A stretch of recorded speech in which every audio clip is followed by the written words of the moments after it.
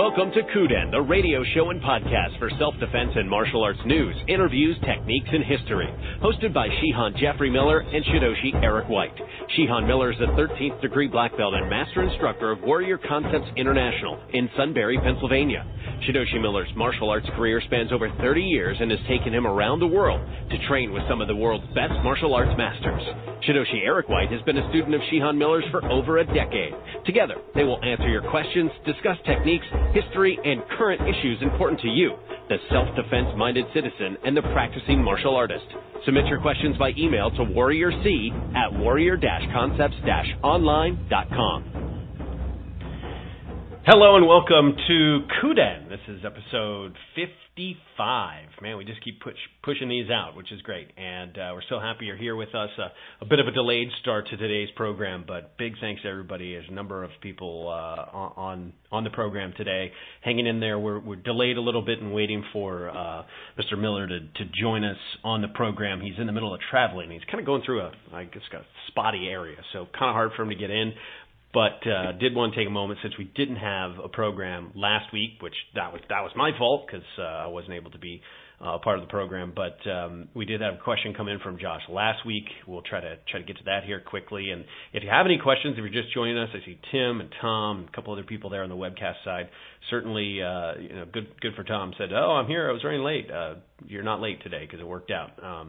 We did get started until a little later. But if you have a question, certainly submit that through the module. You can send in your comments and questions that way if you're on that webcast version of our program. Or if you call in, you can participate and ask your call live, and we have a dialogue that way too. And we can get your messages through our Facebook page. That's always great. Just message us, KUDEN Podcast on Facebook. So we're going to have a little bit of an abbreviated program today in that you're just getting the Eric-only version right now. Unless by some form of luck, Shidoshi Miller is able to jump in here and add on to it while we're on the program. So let me get to Josh's question. This was from last week.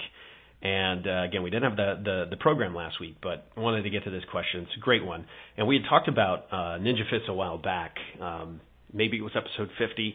And we discussed I think it was a question about training the strength of your fingers and how you can improve that when using some of these other like finger strikes, the Shishin-ken and the Shikan-ken, and the Shitan-ken, the spear hand, or the Shikan-ken is this, four, the knuckles or four rings or chisel fist where the knuckles are extended. So many different types of fists.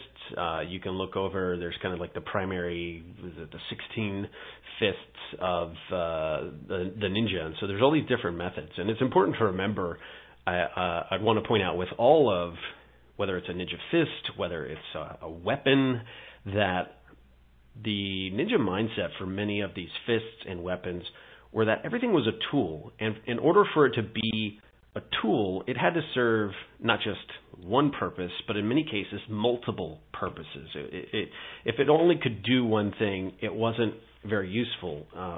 They needed things to be utilitarian, have many ways in which they could use an item. And so, again, this was kind of the different thinking that the ninja would have, unconventional, or using conventional things unconventionally, and that's how the ninja were able to be successful. So, take in the case of like the ninjato or the ninja's sword, or even just a sword they might have been using. Instead of looking at it as just this sword, or even in a way this romantic soul of the samurai idea that a samurai would have had when using their sword, ninja would look at the sword as a tool. And in many cases, there might even be some photos of this and some text where instead of it just being a cutting tool, and many times it was used as a climbing tool in some cases where the ninja could you'd plant your sword kind of at an angle up against a wall to help you scale up to the top of a wall, because you could use the tsuba, the handguard, as a step. If you didn't have a step up, you could prop your sword there, step up on that guard to get up higher. And because often ninjato and the saya, the scabbard of the ninja sword, had an extra long, was it the sageo? I think I'm saying that right. The length of cord that was used to tie off your sword scabbard to your belt. And because that was extra long, you had more rope. You could tie that then to your sword and then pull it back up with you when you got to the top of the wall and get over the other side. So always more than one use for an item. Same thing applies to fists, right? We don't have just maybe one striking surface with a fist. We think of it as a tool with many purposes, striking surfaces, or in some cases, using to climb, some of these kind of the Shakokan claw, fitting fingers into different nooks and crannies for climbing. So had to have many uses. So looping back around here to Josh's question, he asked about the vertical striking of a fist versus horizontal striking. So, and he talks about training in ninja classes where we're striking with this vertical orientation of the fist versus a horizontal one. And so that's kind of the crux of his question. It sounds like, we have more people jump on the program, which is great. I'm just going to put it here in lecture mode, so if you have questions, we'll get to that here after this. But anyway, so why is this done? If you watch a traditional karate class, they have this twisting of the fist, and the fist lands and strikes in a horizontal orientation. So Josh's question is, what's the deal with that? So Mr. Miller jumped on here to answer his question, and not everybody had a chance to see that. So I'll kind of share that with you. But he goes into detail about it not being so much the orientation of knuckles in position of the strike, but rather the anatomy and physiology and some strategy in there of the position of your arm, right? So all of this centers around positioning your elbow for strength and power, stability, also while providing cover. So if you think about a standard kind of strike, straight in, whether it's just kind of a stepping strike that if you've been in several classes you've done, as this comes in, if you keep your knuckles, if you will, aligned in a vertical orientation, like you're holding the handle of a saw and you're sawing wood, you have all the strength then of the anatomy of your arm and how your bicep, triceps operate, and then how that arm connects into your shoulder and the rest of your torso to be able to put all of that in alignment. It's very strong. So you can test this out too, which is kind of fun. If you just plant your fist against a wall, you try to lean your weight into the wall, right? You'll feel how that all flows into your arm socket, your shoulder. Now, if you do that same motion and you plant your fist in a horizontal orientation against the wall and lean into that, you can feel how the elbow then is going back into nothing, right? And it puts a lot of pressure and torque on your shoulder because there's nothing behind that elbow, as opposed to if you have the vertical orientation, it's all in alignment and it goes back into your body and it's very strong and stable. Plus, that keeping that elbow down and aligned provides cover as that strike comes in as well. So that's the purpose there, in a kind of brief nutshell of why it is done that way. Hello, sir. I think we've got you in. Ta-da! Hey. Glad you could join us. Thanks. Be late for my own show. What the hell? Well, anyway. we had a number of people on the call, so you're not too far behind because we waited a little bit to get started. But just kind of getting into answering Josh's question, which came last week about the orientation of fist or strike and vertical versus horizontal. Right. And I did send Josh a little short answer, but and I got on here at the tail end of yours, so it sounds good. I don't know what all you covered, but I'll listen to the recording like everybody else. Hello? Uh-oh. Hello? Sorry about that. It's okay. Can you mute me I out? was interrupted. No, I was interrupted. It's quite all right. All right, fair enough. Well, here we are. What a day, huh? It is. So, yeah, I'm sorry, like I said, I was interrupted there, but we talking about the strength of alignment of the anatomy and how that's the reason for the orientation of the knuckles, not so much because the knuckles can do something inherently different. It's more about the arm. Right. Well, you also have to consider, armor and you covered the openings. So if you rotate that elbow up, you leave openings and things like that. But we're looking at natural extension, and all of this starts with the fact that I've always said that Ninjutsu is kind of backwards from everything else, because when most people think of martial arts, they think of unarmed training, and then as you develop skill that way, then you start to add weapons. And while we do it that way today, historically, right, you actually started with weapons.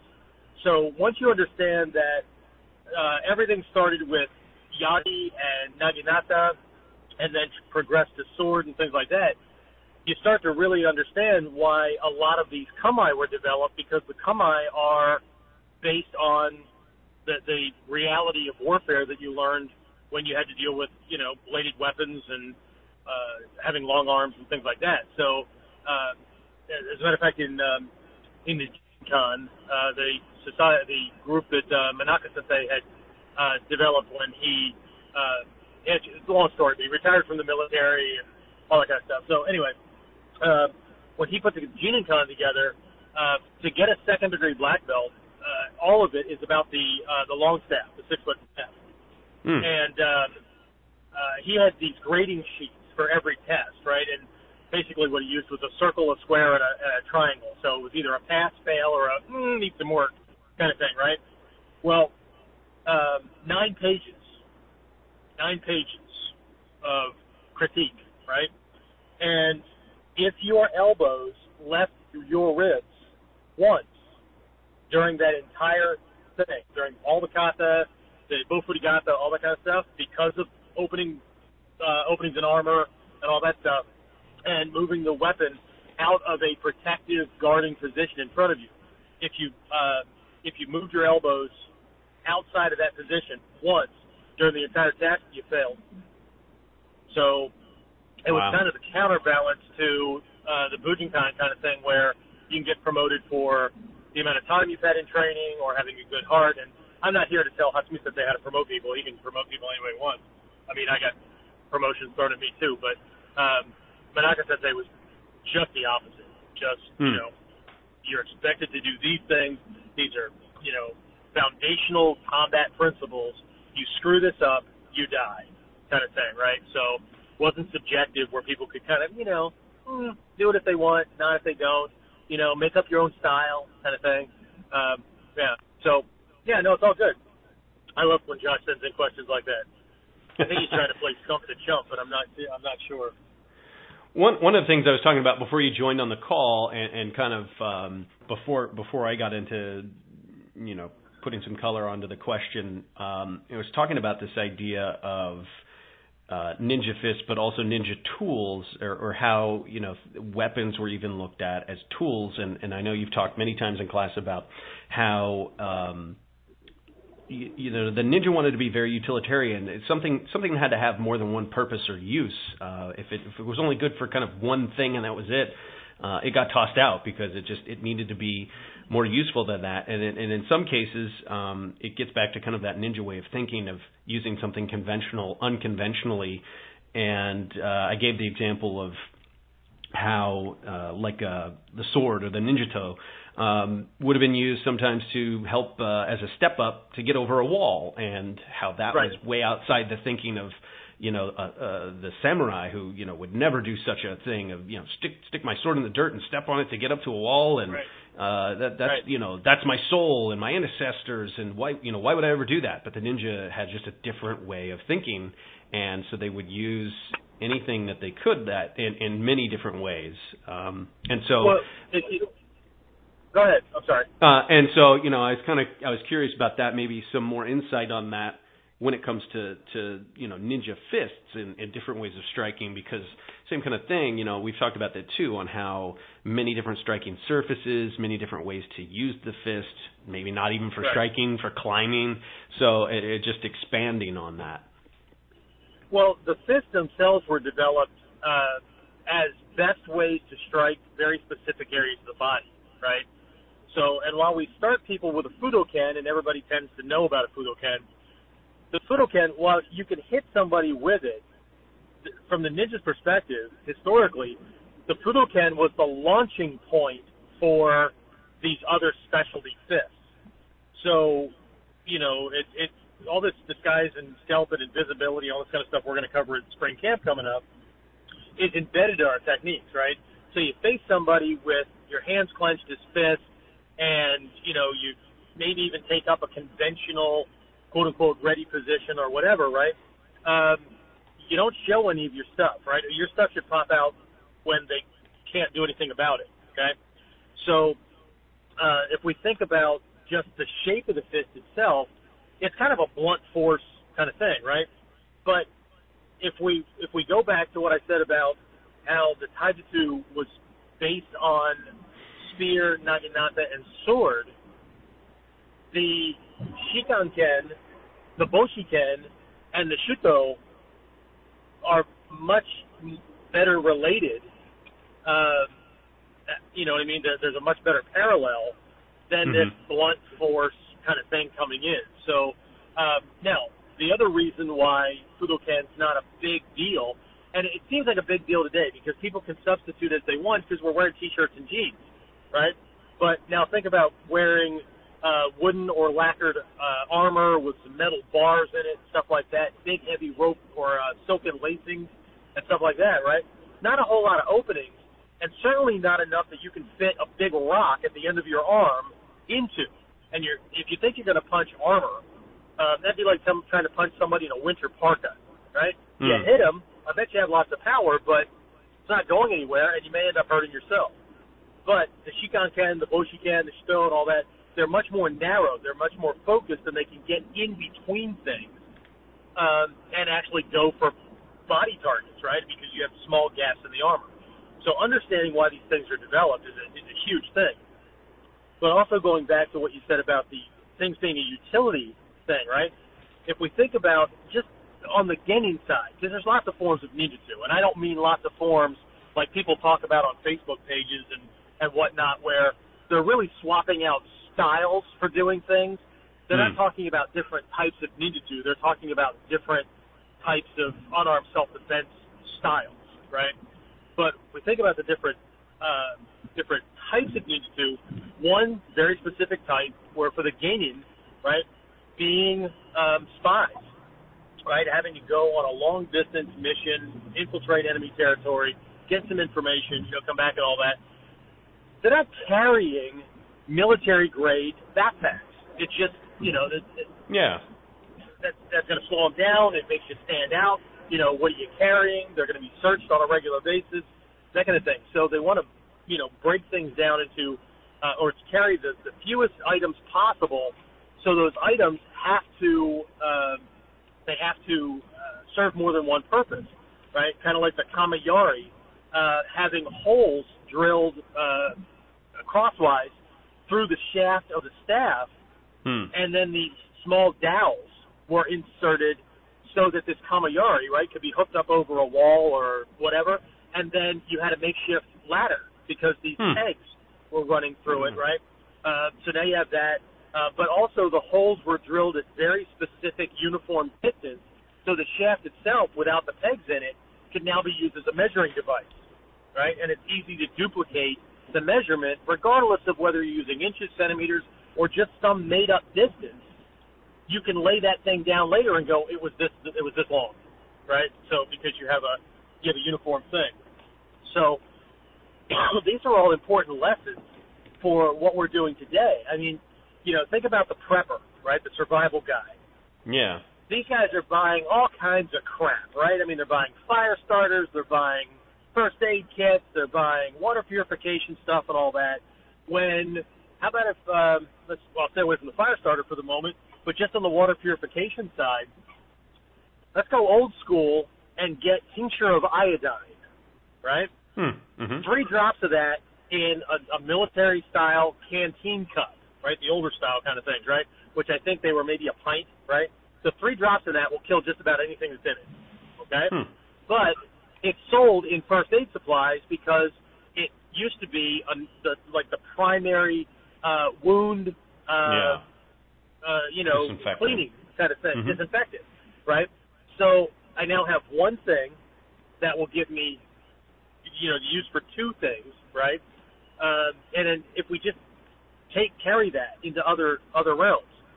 So I think, again, we keep coming back to the thing that people tend to think about fighting in ninjutsu or self-defense or whatever as just a different style or application of the same things they've experienced in other arts, right?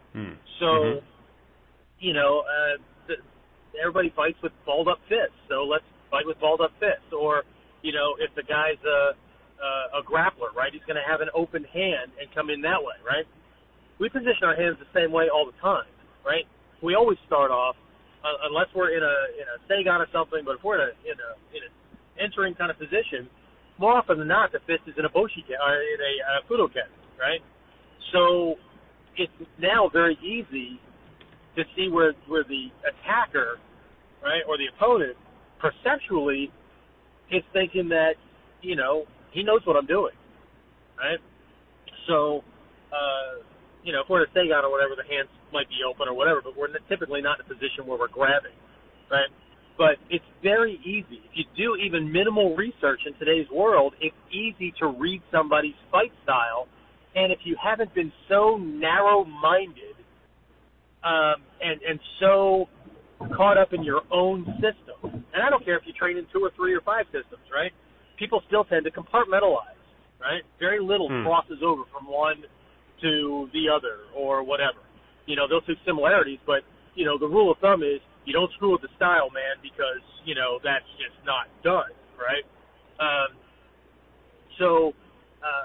But anyway, it's even minimal training, somebody's circling around on you, they've got these kind of rolled shoulders, and they're in this position where they're almost in a Greco-Roman kind of thing, right? Hands are open and all that, right? Very few of these guys have trained themselves, and I mean like less than 1%, have trained themselves to punch you from that position or to throw a kick from that position, right? Same thing, somebody moving around with their fist all balled up and all that, right? Shoulders rounded, lead toes turned in, that kind of thing, right? The jaws dropped a little bit. It's a puncher, right? Only less than 1% are going to reach out and grab you, right? Same thing with the guy that kind of stays upright and stays real light on his feet. The feet are moving a little bit more proactively than normally for just normal walking. This guy, he likes kicking, right?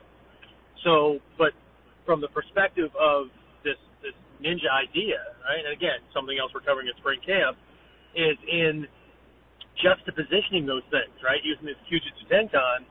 So if I want this guy to think that I'm really good at punching, then I'm going to ball my fist up, and I'm going to put my body in a position that he's used to seeing when he goes toe-to-toe with punchers. So he's not going to be expecting, pressure point attacks or whatever, right? If the guy's a kicker, I want him to play to his strengths. But I have to get him a little overconfident because I need for him to think he knows what I'm going to be doing, right? Yeah. So by extension, these fists, Hapaken, is nothing more than an open hand, right? Until it actually strikes and you firm down certain muscle groups that allow you to create more impact than just a little girly slap, right? The Fudoken, right? Just all these things, right? So once you get past this narrow-minded view that fists are only for striking, and you can start to work that stuff into something else and get out of that compartmentalization, like disguise and impersonation, right? I'm not disguising myself as a puncher. I don't know what that looks like unless I put on Muay Thai shorts and wrestling shoes and whatever, get into a ring. I guess that's a disguise. But I can impersonate certain pieces that give enough clues and cues to somebody. So your fists actually end up being part of that perceptual storyline, right? Balled-up fist means certain things. Balled-up fist held at certain relative positions to the shoulders, neck, or chest speak to certain styles over others, right? Open hands, that speaks of something else. Open hands held at certain relative positions to the shoulder sockets, the shoulder pockets, mid-chest or mid-torso, things like that, right? And the position of the elbows speak to specific styles within that general grouping. So this goes well beyond just how we punch, right? So, again, I know I just took a detour and went down a dirt road, but, this is about ninjutsu. This is about, or ninjanizing whatever fight style you think you know, right? Because, again, we keep coming back to the reality that if you fight the same way everybody else does, style aside, because most people's styles, with the exception of the way the stance is positioned or, little tricks here or there, the psychology behind it is the same, right? Yeah. So if you fight the same way everybody else does, and you're up against somebody who had some experience at fighting, and I don't mean the pushing, shoving stuff at high school. I mean they've mugged people or they've got into knockdown, drag-outs more than 5, 15 times, whatever, right? He already knows what you're going to do. He's dealt with it. He knows what you're going to do. So he's already developed, either intuitively or through training, defenses for those things. So you're right back to trading blows instead of creating a perceptual reality for this person so that he does something that he thinks he's really good at and you suck at, and he just walks right into the bear's den and pokes it in the nose, and then he can't get out. So, anyway, I know we started talking about punching and striking, but all this stuff, it all goes together. The analogy I gave my Friday distance training group guys this morning was like having a jigsaw puzzle. Right now, I was talking about having a vision for your training and not losing sight of the forest for the trees and all that kind of stuff, right?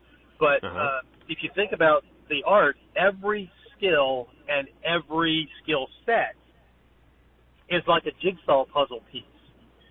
So jigsaw puzzle pieces are not like tiles that butt up against other things. There's a part of that piece that blends over and bleeds into another piece. Fits into it naturally. And just like there's recesses in this piece that other ones bleed over into, right? And that's how people need to see their training. They need to look for those crossover points where they're not jumping a chasm or stepping over a crack in the sidewalk. It's a natural blending. Kind of like when I taught you, we went from rolling and we went from and shuriken throwing, and then we ended up combining the two so that you could throw a shuriken as you were entering a roll. Not throw it, then roll. You could actually do it while you're rolling, right? You could do it in the middle of the roll, and you could do it coming out of the roll, so the person never saw the star leave your hand. The last thing they would have expected when you launch it, at the point that you launch it, is that something like that's going to happen. Because human beings tend to compartmentalize, right? So there's a step 1, step 2 kind of thing. And so we're stepping outside of step 1, step 2, or looking at two separate things and trying to fit them together and looking at each skill and finding the point in each skill where you're making the exact same movement, or you're free in that movement to do something completely different without screwing up the movement, right? So, it's kind of like when we are doing, like, let's stay with the shuriken example, right? We're going to do EI, or actually more correctly in our art, it's called Bato Jutsu, right? So where you're going to do a draw and cut kind of thing. And so we're right up against somebody else who probably already has his sword out, or he's in that position. I can't risk this guy being faster than me. I mean, it's not a contest. You can call it a contest all you want, but that's just a politically correct version of ancient Japanese ways of saying the one who gets all this stuff right and better is going to win, but winning is the other guy's dead. So it's not like, You're right. Anyway.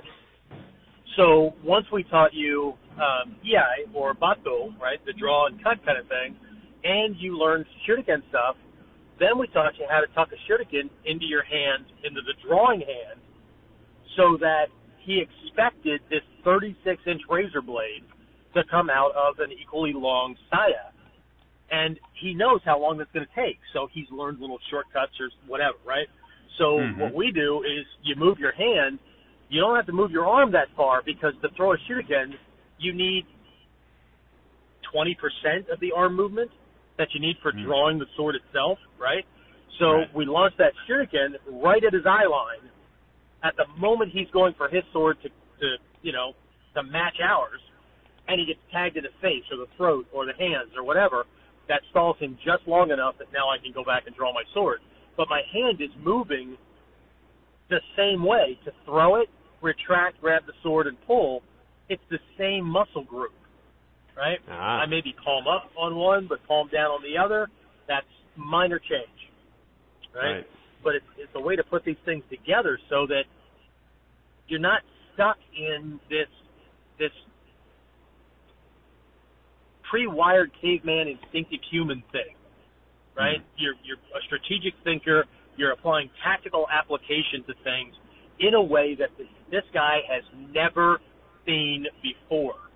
If he's never seen it before, he has to make up a defense against what you're doing on the fly, right? But if you fight the same way everybody else does, or he's seen what you do, you may get a couple of shots in, but now it's a contest. Okay? And the way the scrolls are laid out, right? This guy does this thing, and you do this thing, and it's over. Right? Now, that's the epitome, right? But there's a whole lot that goes into that. That's why our kata are, 3-4 moves at most, right? So, it's just, you don't give this guy a chance, right? You set things up, and you train yourself so that when he takes that shot, or he thinks about taking that shot in the upper levels, and you do what you do, it's an overwhelm, it's done, it's finished. Okay? So, anyway. So fist crossover to other things. Yeah. Now, I also see we got a question from Christopher. This is going back, I think, about a week and a half. So we're doing a little bit of catch-up with not having a program last week. But he asked kind of a twofold question, talking about, he's heard you talk about working with the healthcare professionals, and he asked kind of if there was a recommendation for pre-hospital providers. So I think he's talking about a setting that's medical but not maybe at the hospital, clinical so like setting, something EMTs, like that. those kind of guys? Or paramedics, picking up a patient maybe who could be violent. And then he also asked a question about getting kids into training. Is there appropriate age that's a good time to start training kids? So kind of a two-part question, totally different. Although kids can get kind of unruly. Yeah, I'll start with the kids thing first because I broke my own rules for that when I do that, right? At the school, I don't take anybody under the age of 3.5, and they have to communicate well and not run off the floor to mommy and daddy. All right? My key is I want to get the kid before he's like 5 years old because by that point, personality traits have kicked in, and helping them change those kind of characteristics and to see this as anything other than a little activity, right? That's all on them. It becomes impossible after 5 or 6, and that's something from child educational and development specialists, not from me. And so my girls always just believed that this was what we did because I started them formally when they were like 2.5, but remember that they were born into and grew up in the dojo, so they just saw it as this is what we do. So if they're a good age, I guess it depends on what it is that you're going to do with them because historically, and this is what I do with my girls until we actually started doing quote-unquote kamae and all that, right? What I did with them was the same thing the Ancient Ninja did. You develop games because what you want is for them to be engaged physically, flexible, agile, they're not afraid of rolling, that kind of stuff, right? So you make up these games, leapfrog, and all these old-fashioned things, rather than just always letting them, get on the devices and suck their brains out.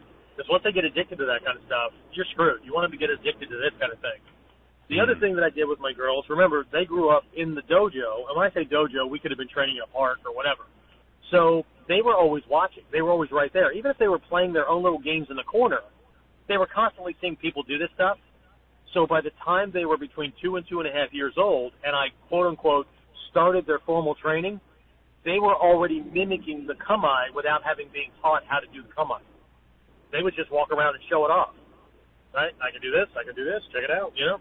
And so it's very different than when, like, a parent brings their kids to my school, sign them up at the age of 4 or 5 or whatever, right? Now I'm giving instructions and the kid's trying to sort it out.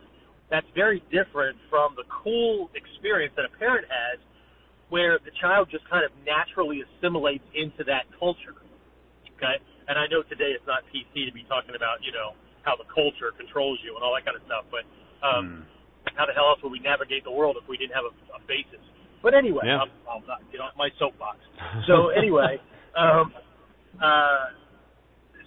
just training with your kids. Don't pick a certain time because to them it's going to start to feel artificial, and you run the risk of treating them like adults, or at least an adult brain in a really tiny body, okay? Because you're going to start to teach, and you expect them to learn, and you're going to start to share lessons, and you're going to expect them to practice. That's not how kids learn. That feels very artificial, and they're going to push against that because it's an artificial structure. What you need to do is take your kids on a hike and show them plant identification kind of stuff, right? You need to play little games of tag and bet you can't get daddy, and, or bet you can't do this kind of thing, right? So that they copy you. But they're going to be learning so much more intuitively than they would be if you decide on a specific point. And I know this because my girls learned way more, way faster than when people bring their kids to my school. Does that mean they don't learn anything? No. But I have my kids all the time, right? Those kids are only in my class 30 minutes to an hour twice a week. So it's very, very different, right? So they feel like they're going to karate class. Some of them say that even though, you know, we know it's needed to or whatever. I don't care, right? They're going to martial arts class or whatever. So when they're in martial arts class, they do martial arts. Can you see how that kind of a structure naturally sets them up to compartmentalize the training apart from everything else they do in their life? So if we're walking and I take them on a hike at a park or something and they're scuffing their feet or whatever, and I go, if you make noise like that, you're not going to see the deer and the other animals and stuff like that, right? Let's see if we can sneak up on them and see them before they see us, right? And then I'll have them listen, right? If you're hearing the birds chirping or the insects chirping and they suddenly stop, they heard you or felt you. So they naturally, as a game, want to reduce the amount of noise and impact they have on their world because they want to sneak in there, right? So it's all in the way you frame it, right? So that would be my biggest suggestion is be careful using the teaching, learning paradigm and do more of what the traditional ninja did with the gameplay. And then when they hit a certain age, I would say, depending on the kid, between 5 and 7, but some can take as long as 8 years old, when they start noticing the science behind things. Oh, cool, when you do this, that happens, and things like that, then you can start teaching because now they're coming to you with the questions. Okay? Before that, it's something Dad wants to do. They might think it's cool for a little while, but, you know, it's something that you do, right? But kids learn best up until a certain point through gameplay.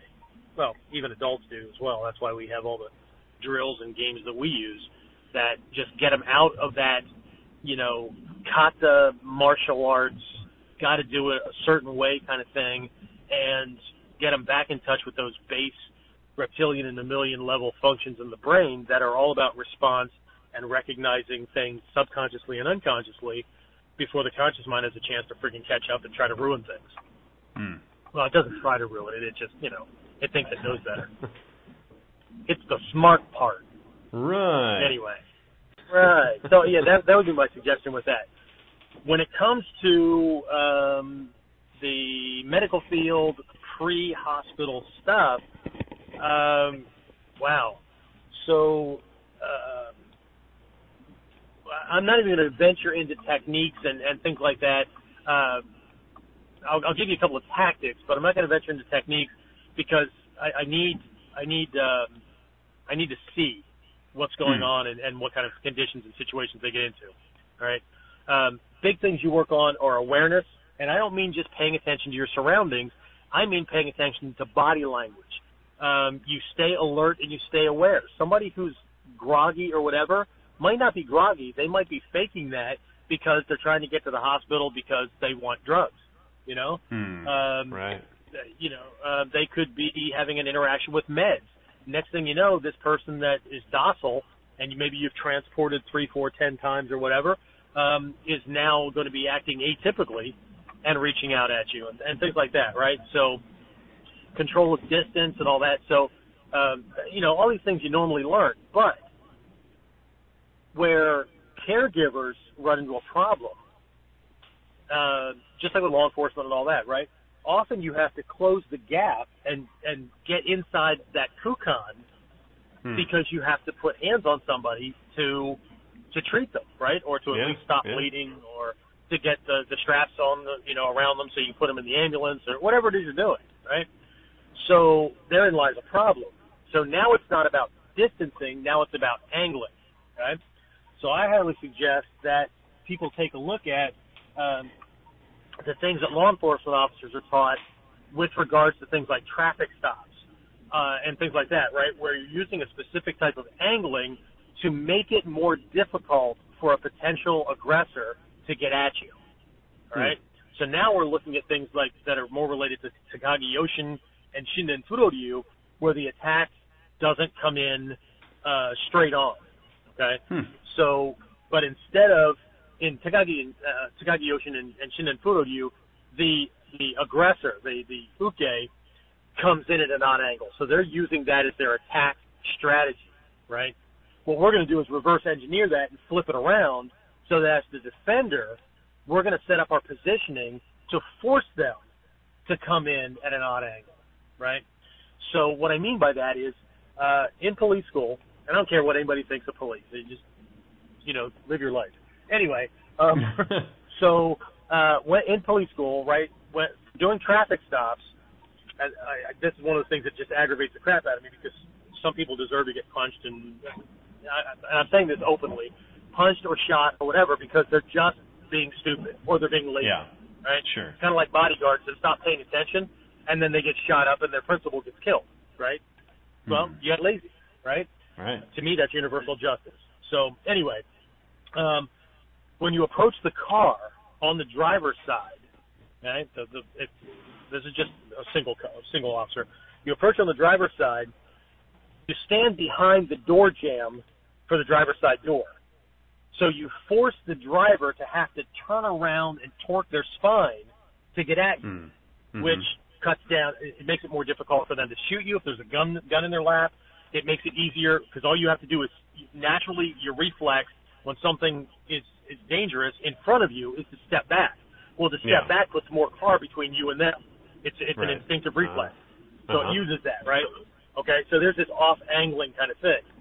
If there's two cops, one is supposed to go to the door there, and then the one that's on the passenger side stays back at the corner of the fender of the trunk so they can look diagonally in at all the passengers, right? And they're farther back. So if the guy at the door does go down, they're in a much better position to neutralize, the threat that's going on. So anyway, so as a caregiver, you can think about that when you're taking pulse or your, blood pressure, when you're doing the whole stethoscope thing and checking out respirations and all that stuff, right?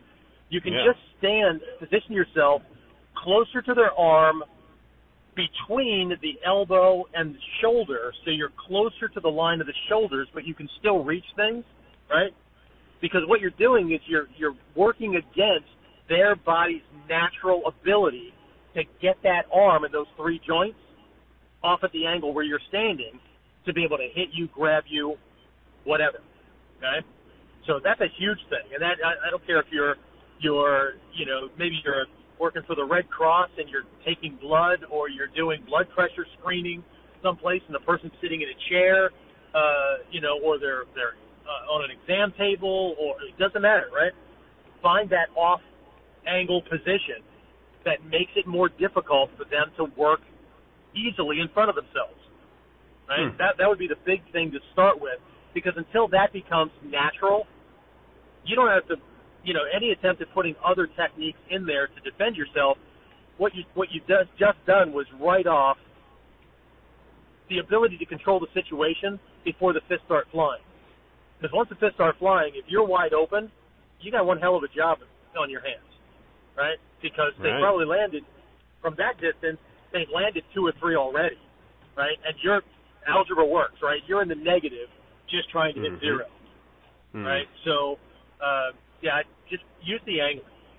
If you're moving in on somebody that's confused, or maybe they're agitated, or they may be threatening, but they're bleeding out, and, you've got this things that need to get in there, right? When you're trying to calm them down, and maybe you're the guy that's calming them down while your partner circles around, or the cop's circling around to, get him into a much better position for you, you don't want to be any closer than 1.5 steps from that person based on their leg length, not yours. Based on their gait, not yours. 1.5 steps. That 1.5 steps will take them about just short of a half a second to clear that space. And this is important, right? Well, it's going to take them a little bit less than that, closer to a quarter of a second. Okay? This is really important because, and this is where fighters get themselves into trouble, right? Because they get in there so close because they got to land that shot, and they're within that range, right? And we've talked about this before. The average speed of a punch. We're back on punches again, Josh. The average speed of a punch from the time that it fires to the time it hits the target is about 200 milliseconds. So under a quarter of a second, right? When you're standing 1 step from somebody, it's going to take them less than a quarter of a second to close that gap and nail you, all right? So why does that matter? Well, it matters because the processing time from an image hitting the retina of your eye to you recognizing what's happening and your brain firing a signal to your muscles to move takes about a quarter of a second. So this is why we have this phrase that this thing came out of nowhere. Well, no, it didn't. But what happened was it happened in the gap between when it started and you got through normal, natural human brain processing. We all live about a quarter of a second in the past. Every decision you make is about something that occurred at least a quarter of a second before you even became aware that it occurred. Okay? So you need to be able to neutralize that kind of thing. See, this is part of those soft skills we talk about, that you can learn all the techniques and whatnot that you want, but if you don't learn about intuitive connection, if you don't learn about these other little control factors, it doesn't matter. You're gonna be laying on the ground before you ever get a chance to do your move. Yeah. Anyway, wow. I don't know. Is Christopher on the call at this point? I don't think he is. Like I said, this was kind of going back about a week and a half. He asked a question, and then we had skipped our program last week, so trying to catch up. Well, was that helpful?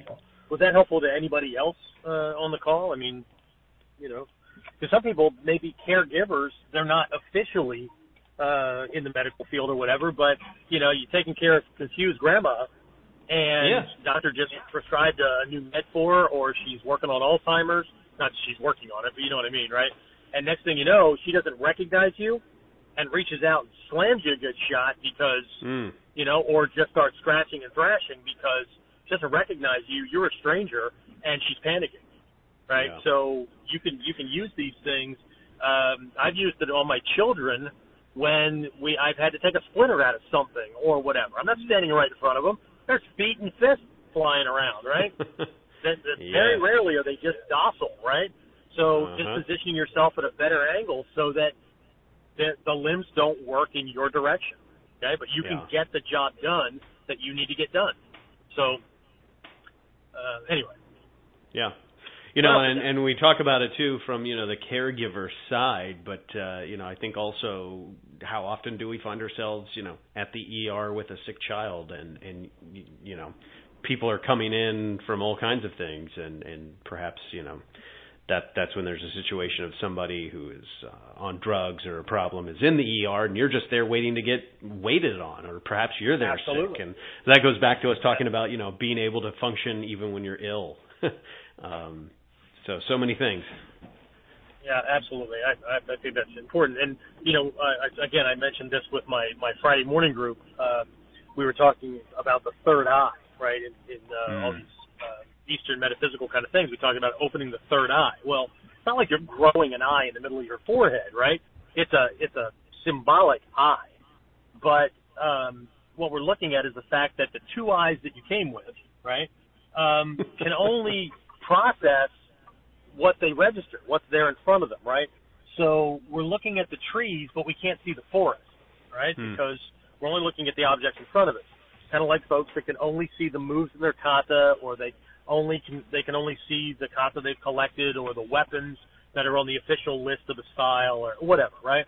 So you have these eyes.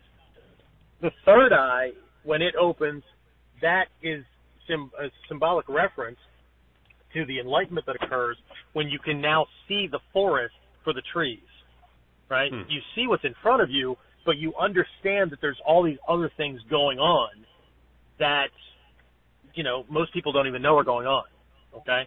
And this is where wisdom and all that kind of wonderful stuff comes in. So,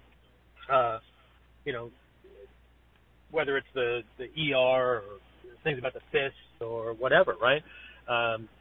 Understanding attacker logic and how somebody's build, right? Their anatomical shape, right? Whether it's from weight or they're just a naturally tall person or whatever, this in and of itself dictates the kind of fight systems that person will be naturally attracted to, because those fight systems they're attracted to are already meshing up with how their body moves and what they instinctively know they're going to need to produce power, or that's already helped to shape their preferences, right? Mm-hmm. So a big guy, he's not very fast.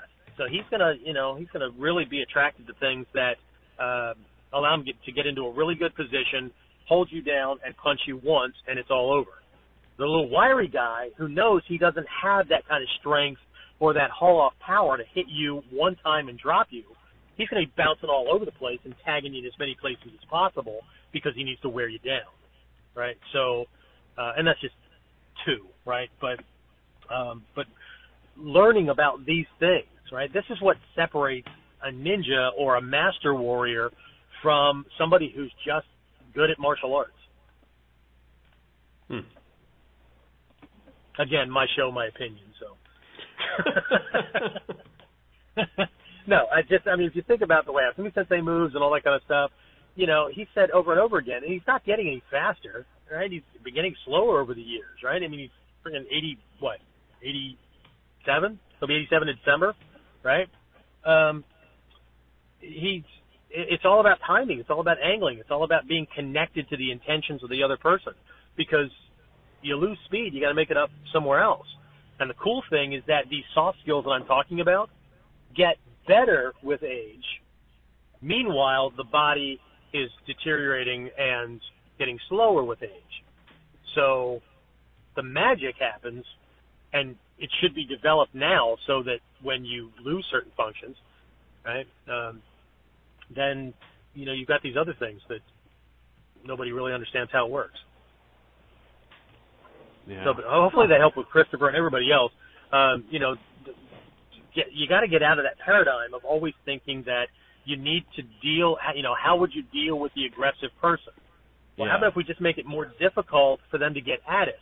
I may not be able to do anything about the fact that person's aggressive or wants to be aggressive in this moment, but I can do a lot with how easily they can get at me should they choose to be aggressive.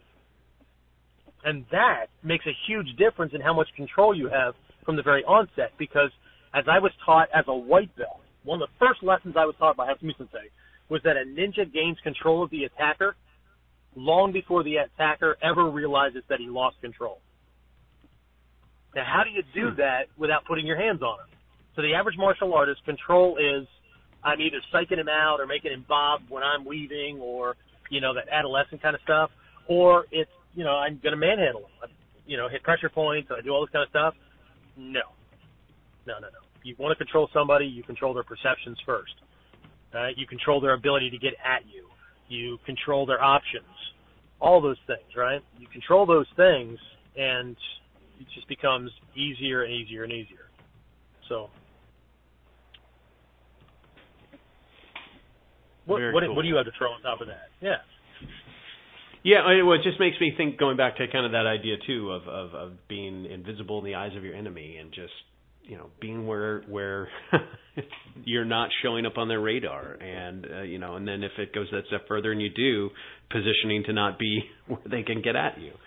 Right. And it just has that different feel from many of these other martial arts today, where there seems to be much more focus on aggression and just jumping in, and it just kind of flies in the face of, wanting to throw yourself right in the path of a oncoming truck or something, and you're going to have the power to deal with it, and how much wreckage that's going to bring, whether or not you survive it, versus this, not allowing yourself to get into that situation in the first place, or being able to minimize the impact. It just has a totally different mindset, and yeah, no, that's absolutely right. And the other thing too is that again, we can look at the forest, we can look at the trees, that kind of thing. What people tend to do, and I get it. I mean, you go in, you get with a teacher, they're going to give you these lessons and all that kind of stuff, right? But let's not forget that there was a reason that you decided to start, right? So I'm going to discount at the moment. Now, I'm not talking down on it. I'm just going to move that off to the side. The people that got involved in martial arts for egocentric reasons, or got involved in martial arts because of empowerment reasons or whatever, where they just needed to feel cool or powerful or confident or whatever, but they're not worried about being physically attacked, right? It's more of a presence kind of thing, right? It's more of an internal thing, right? So, but if we're talking about being worried about physical attacks, like Christopher was talking about, on the job, that kind of thing, right? While your teacher will give you very specific techniques, because you're going to start from the ground and you're going to build up with your fundamentals and all that, you still need to have this grander vision, which should include very specific situations that right now, at the present time, at you, whatever your development level is, scares the living shit out of you. That that if you got in a situation like that, things would not go well in your favor. Because that's what you're aiming for. Your training should be taking you in the direction of being able to handle that. From my experience, most people start with the vague notion that they're going to learn all this stuff and that they're going to be able to handle anything. But without a specific type or types of situations that you can't handle right now and would like to be able to, it's Zig Ziglar said it one time. He was a sales and business coach and all that. He said, if you aim at nothing, you're sure to hit it, right? If you don't have a clear goal in mind, it doesn't matter what path you take, right? So how will you know that you've reached whatever level when you get there? Now, that doesn't mean that you start out with one thing that scares you now. Along the way, you learn how to handle that, but you become aware of something else, right? And then that becomes the goal, right? And that's the way it works anyway. The horizon always moves away from you as you walk toward it, right? So that will change, but have specific skill sets, and not skill sets, but scenarios. The whole scenario, right? Your family's with you, or they broke into your house, or they jump into your car, or whatever, right? You turn a corner and you've already taken a shot or two, and because that's going to tell you how to tailor the training that your teacher's giving you and how to ask the certain types of questions at certain points so that you get the skill sets you need to be able to handle those specific things. Otherwise, you have vague training that gets you to belt levels but is not designed to handle specific scenarios, like Christopher's question about, pre-hospital transport, whatever. Okay, so I think that's incredibly important. Right? Taking stock of your job, or how you dress at home, or when you're just kind of hanging out, or when you're at work and all that, right? So, do you already carry any weapons on you? I don't mean weapons that are called weapons, right? But I wear suits very often, right? So there's a ballpoint pen or two in my shirt pocket, right? Strong ones, right? I almost never go anywhere unless it's a plane without a clip knife, right? So I'm always armed. Even when I'm not armed, somehow I find something, right? Car keys. You have these car keys, whatever, right? I mean, take stock of things and train with them, right? If you can't physically train with them, at least sit down and work visualization so that you can visualize yourself in scenarios with this, stuff going on and a specific type of attack coming at you, and you're going to deal with it as it comes back, right? So, anyway. Well, I don't see any other questions here on the webcast side, and I don't have anybody on the call part, so looks to be it for questions, but that works out because we're pretty much out of time with kind of getting a late start, so I'm glad we're able to connect with you. And me too. Me too. Join in. I apologize for being late. Kitsune shimasu. Yeah. Well, that's okay. As long as right. it doesn't happen again. No. Yes, sir. Yes, sir. Yes, sir. So sorry. Okay. Well, not much of a show until you're here, so it's only, it's on time when you're here. No, don't sell yourself short. We're co-hosts for a reason. Otherwise, I'd be the host, and you'd be that guy on these late-night TV shows that sits on the couch, and he's kind of the comic relief. Right. Right. You're just, I couldn't never mind. Yeah. I always laugh at his jokes because he's funny. Yeah. Okay. Yeah. Fair enough. All right. All right. Cool. Well, excellent. If there are no other questions or anything, then I guess we're going to wrap this one up for another time. Don't forget about spring camp, damn it.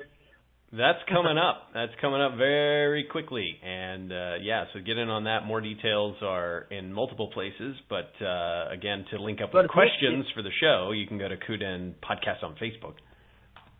That's right. And we now have one set up on the Modern Ninja Warrior site that has all the past episodes, just like on iTunes and all that, has that. But the other thing is we combined that with the sign-up form to get on the early notification mailing list, and I don't know if everybody knows yet or not, but you started producing little video clips of little things if something pops up during a show.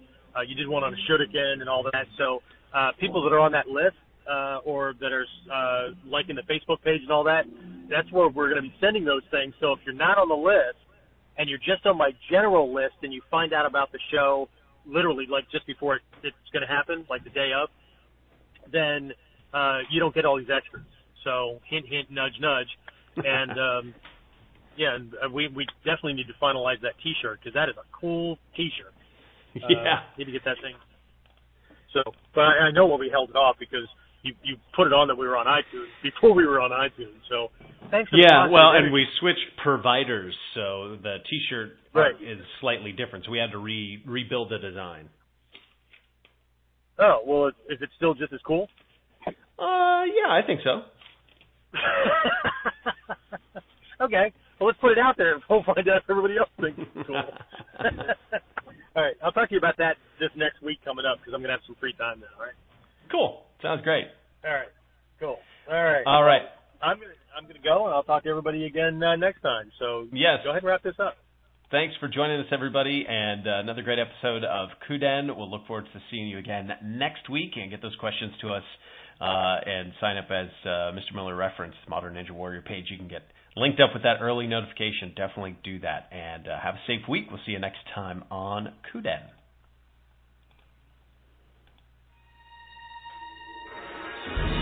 Thank you for listening to KUDEN, the podcast for self-defense and martial arts news, interviews, techniques, and history.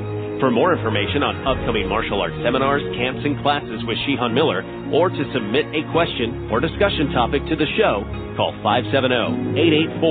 570-884-1118 or visit warrior-concepts-online.com.